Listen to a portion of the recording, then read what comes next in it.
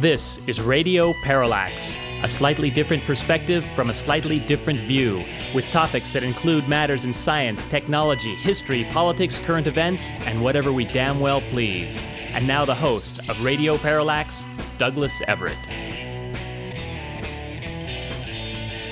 Welcome to the program, and thanks to all of you who sent me birthday wishes. And amazingly enough, all of you who guessed my birthday were correct. I am, in fact, 39. That's a birthday I've been celebrating for some time and plan to continue to do so in future years. And I recommend, dear listener, that if necessary, you do the same. Let us begin today's program with On This Date in History. Date in question being July 19th. It was on July 19th in the year 1799, during Napoleon Bonaparte's Egyptian campaign, that a soldier discovered a black basalt slab inscribed with ancient writing near Rosetta, a town north of Alexandria.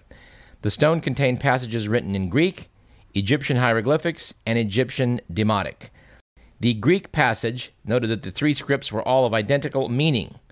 Thus, the Rosetta Stone held the key to solving the riddle of hieroglyphics.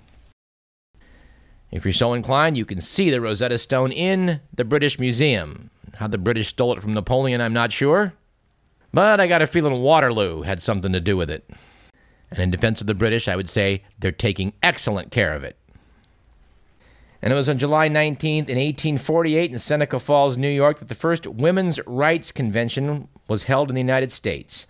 Almost 200 women were in attendance. It was originated by Lucretia Mott and Elizabeth Cady Stanton, who met at the 1940 World Anti-Slavery Convention in London. As women, they were barred from the convention floor. This was the impetus for their founding of the movement. And sadly, it was on July 19th in 1935 that the first American automatic parking meter, the Park-O-Meter, was invented by Carlton McGee and installed in Oklahoma City, Oklahoma, by the Dual Parking Meter Company. 24 spaces were painted on the pavement, and a parking meter that accepted nickels was planted on the concrete at the head of each space. And no, Radio Parallax is unable to confirm whether or not Carlton McGee is now burning in hell.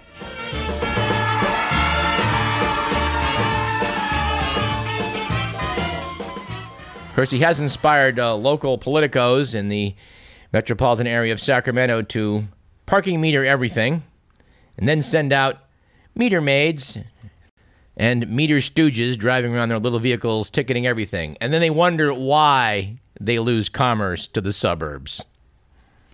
Of course, they're apparently making so much money from parking that this featured prominently in the plan to build a giant arena to keep the Sacramento Kings local. Well, who knows? Maybe if some of our local politicals will someday join Carlton McGee, wherever he may be. And finally, on July 19th in 1949, a young singer named Harry Belafonte began recording for Capitol Records. Capitol didn't believe that Belafonte was commercial enough, but he eventually signed with RCA Victor and had a rather highly productive career. Mr. McMillan? Work all night and a drink a rum. Daylight come and we want go home. Stack banana till the morning come. Daylight come and we want go home. Come, Mr. Tallyman, tally me banana. Daylight come and we want go home. You know, we're grateful for that item for allowing us to insert the Banana Boat song into Radio Parallax. In fact, we hate to give it up. Live 6 foot, 7 foot, 8 foot bunch. Daylight come and we want go home. 6 foot. Our quote of the day, we may have more to say about that later today and in future shows, comes from Seneca, who said, "No man is crushed by misfortune unless he has been first deceived by prosperity." Our quip of the day comes from employment guru Robert Hall, who was quoted in Forbes.com saying, "Talent does you no good unless it's recognized by someone else." And we have a trio of jokes from the late-night TV hosts. First of all, from David Letterman, who said recently, "Mitt Romney reminds me of the guy in high school who only has friends because his parents have a swimming pool." And we have Conan O'Brien's entry. "A man is filing a lawsuit against Kim Kardashian and Kanye West, claiming they have ties to Al-Qaeda. When Al-Qaeda heard about this, they said, please do not lump us in with those maniacs.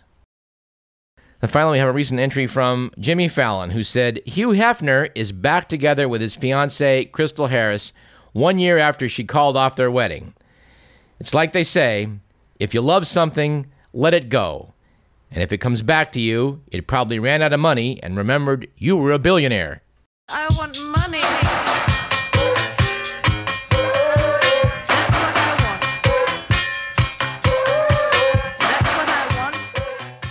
Our stat of the day is 31, which features in two items. First, that the House Republicans tried to repeal President Obama's signature health care law for the 31st time in 18 months last week, according to The Week magazine. And I think there may be an update on that from Will Durst.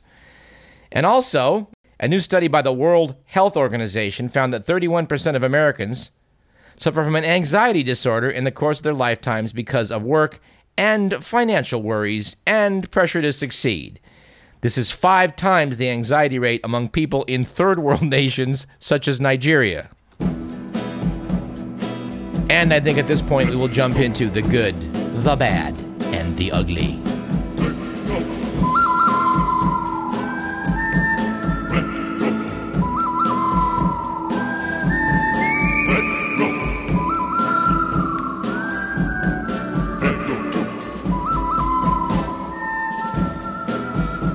According to The Week magazine, it was a good week this week for flying pigs, after the federal government proposed new guidelines that would allow disabled people to board airplanes with unusual, quote, service animals, unquote, to provide comfort, including pigs, miniature horses, and monkeys. Reputedly, other passengers may not object. Well, I gotta tell you, if someone sits down next to me with a lively monkey, well, there's just going to be problems. And I say that as someone who's very fond of primates. And I must say that does remind us of one of the great quotes from the immortal Chuck Yeager, who supposedly, after being informed that NASA, rather than launch a craft into space piloted by a real pilot, was instead going to bolt a chimpanzee inside a space capsule and toss that around the world. Said Yeager, and I think I'm paraphrasing slightly, yeah, I'd hate to have to sweep the monkey crap out of the capsule before I got in. And you know, miniature horses? Miniature horses. I mean, I know back in the fossil record, Eohippus was smaller than a collie, but miniature horses. We'll have to see where that story goes. At any rate, we will balance off our good week for it with a bad week for wooing female voters, after a German mayor ordered parking spaces to be labeled with male and female symbols, with tighter, more challenging spaces designed for men. Said Mayor Gallus Strobel, men are, as a rule, a little better at such challenges. Yes, I pay the price, but look how much I gain. If I have to, I can do anything. I am strong. I am invincible. I am woman. Finally, it was an ugly week last week for the war on drugs, with the news, according to the New York Times, that despite spending $25 billion on this war, the price of 1 gram of cocaine has actually dropped 16% since 2001. All right, now we do like to quote from the Week magazine's Only in America file, but we tend to keep relabeling it as news from America's disgrace of a legal system. And I guess, dear listener, you can choose the label you prefer, but here are the 2 items. First off, the notorious Heart Attack Grill in Las Vegas has lost a legal battle to stop a New York delicatessen selling its own, quote, triple bypass sandwich, unquote. Yes, a federal judge ruled that the 2nd Avenue Deli's $35 pile of pastrami between potato latkes clearly qualified for the description and did not infringe on the HAG's trademark for bypass burgers. Said deli owner Jeremy Liebewall, we feel that we've been vindicated. Yes, and we wonder why our court system is so plugged up. Our second item is that according to the Wall Street Journal, the nation's cell phone carriers handled 1.3 million requests by law enforcement agencies last year to snoop on users' calls, text messages, and location, The number of such requests is rising about 15% per year. And finally, we have a third item, which I think sort of qualifies, which is as follows. A Florida lifeguard has been fired for rescuing a man who was drowning in the wrong part of the ocean.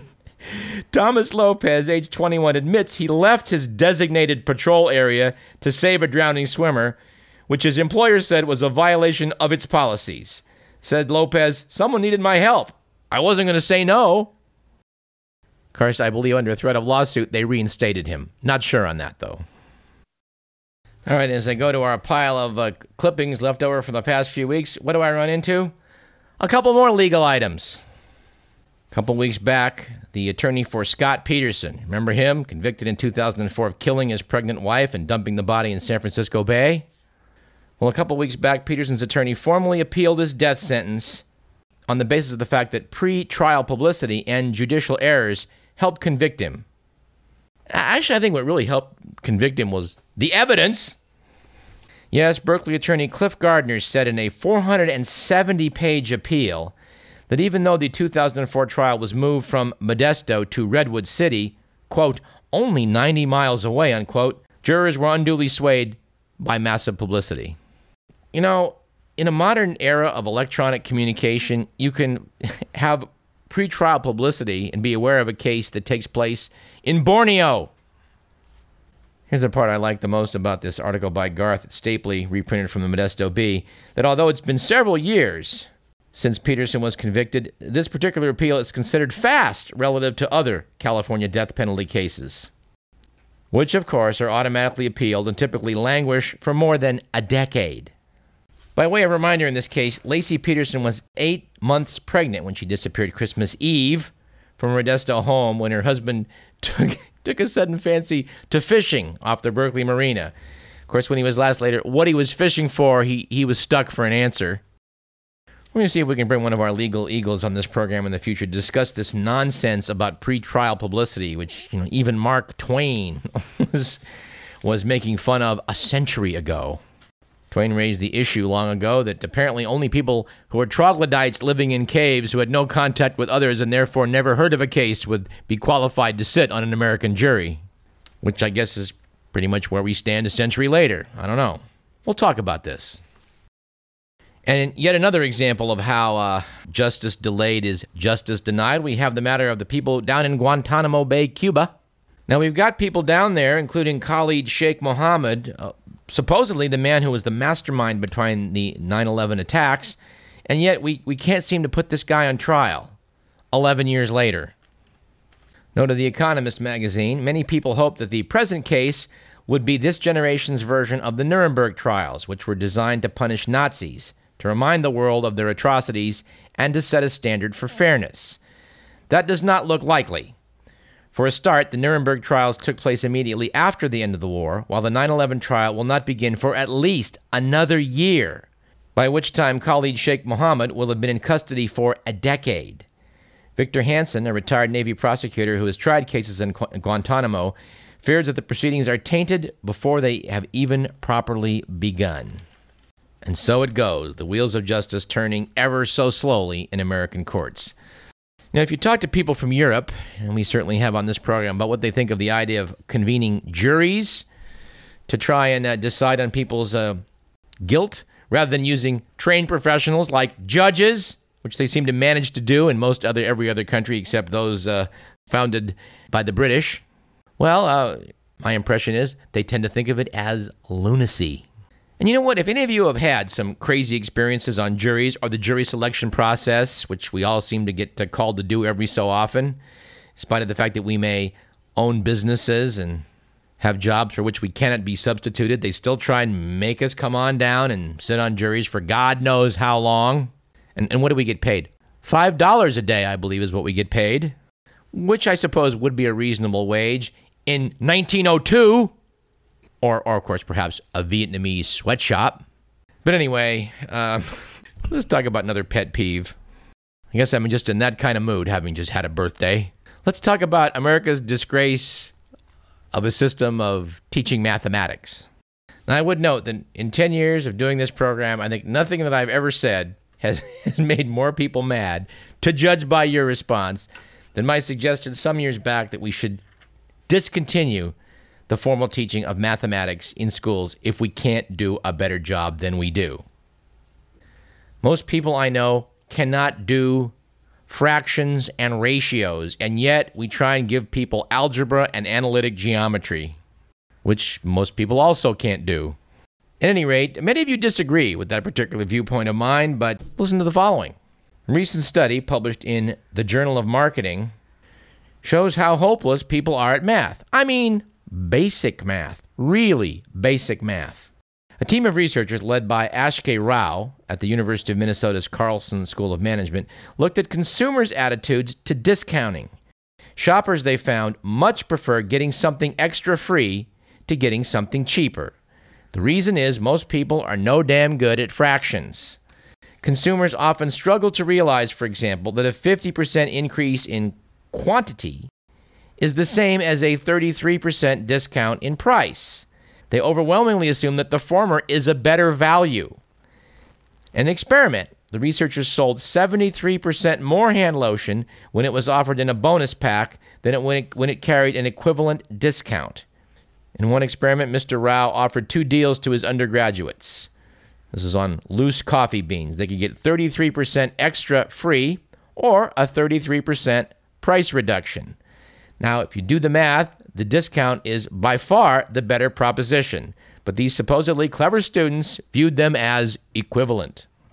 Yes, this is here in America where we now want to teach algebra to junior high students. Students who think that 33% extra material is the same as 33% off the price. Holy mackerel. People are even more befuddled by double discounting.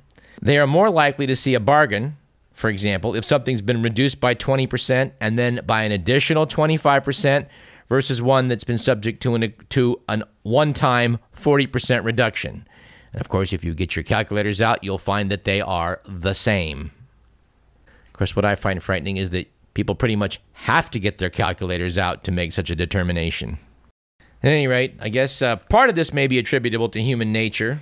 I mean, don't we get tired of the price being $99.99 instead of $100, but we fall for it every time? I don't know. Although some of it may be due to our hard wiring and how we estimate numbers, I think a lot of this has to do with really crappy education. And that's my story, and I'm sticking to it.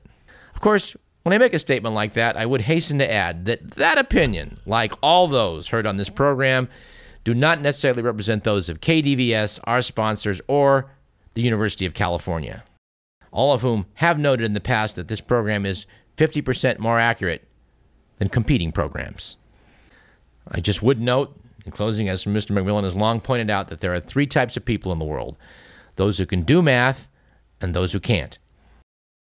And let's take a moment to hear from our good pal Will Durst, whom we've not heard from in a while owing to his summer vacation.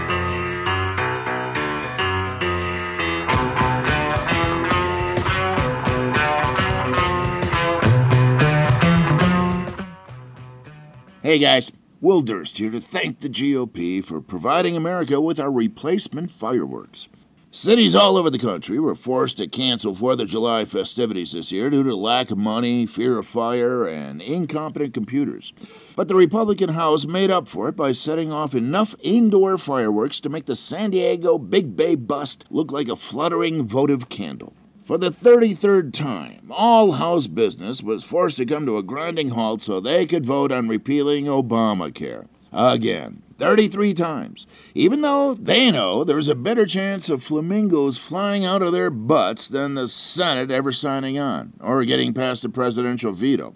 As far as political theater goes, it was a sad summer stock production with tired choreography and a script duller than Shakespeare in modern dress performed by 3rd graders in Mandarin.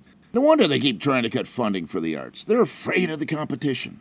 Cumulatively, this grandstanding has taken up 2 entire weeks of congressional business at an estimated cost of $24 million a week to keep the gears moving. $50 million to reinforce one exhausted propaganda point. Perfectly good money that could have been spent on more tax cuts for the rich. Do you know how many car elevators $50 million would buy? They say they want to replace Obamacare, but ask for specifics and they get as vague as Donald Trump talking about the importance of ethics while closing the deal. First, there was Romneycare, and now we got Obamacare. But if the conservatives get their way, we're going to end up with we don't care. Less care for you. Couldn't care less. We just might have to call these fiscally responsible charlatans the Care Less Party. For Radio Parallax, I'm Will Durst.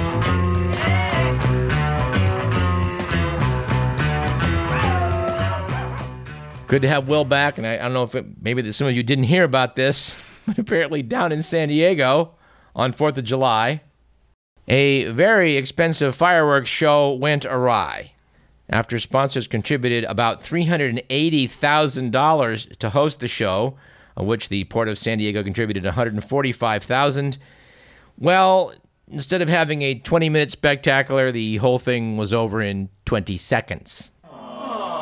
I would note that Mr. McMillan, who does not like fireworks shows, thinks this was the best one he ever saw, at least on video. It's the part I like the best. Reputedly, the show's producer blamed a, quote, technical glitch, unquote, saying that an error in its computer system caused tens of thousands of fireworks on 4 barges to go off simultaneously with a single command. Reportedly, the company that put on the show said they felt terrible about that, but reports noted that the mood was unforgiving among the many of hundreds of thousands of people who witnessed the explosions before they could get off their first ooh or ah. Yeah, the show that had been billed as the Big Bay Boom left people standing in quiet disbelief, wondering what the hell just happened. At any rate, I think we need to take a break. But before we do, and since we were talking about some of Mr. McMillan's prejudices, I think I would add one more to the list. That item comes from Parade magazine, which for some reason this correspondent cannot resist in the Sunday paper. Someone asked in one of the sections, is there any bizarre food that Andrew Zimmern won't eat? The answer was that the 50-year-old chef has circled the globe tasting strange delicacies from pigeon pie to barbecued armadillo on his Travel Channel show. But there is one food that he loathes. Walnuts. Said Mr. Zimmern, I can't stand them. They're gross. I think they taste like soap. They don't taste that good. Well, there you have it. So please, if you have any inclination to send pastries to Radio Parallax, hold off on the baklava. And on that note, let's take a well-needed short break. You're listening to Radio Parallax. I'm Douglas Everett.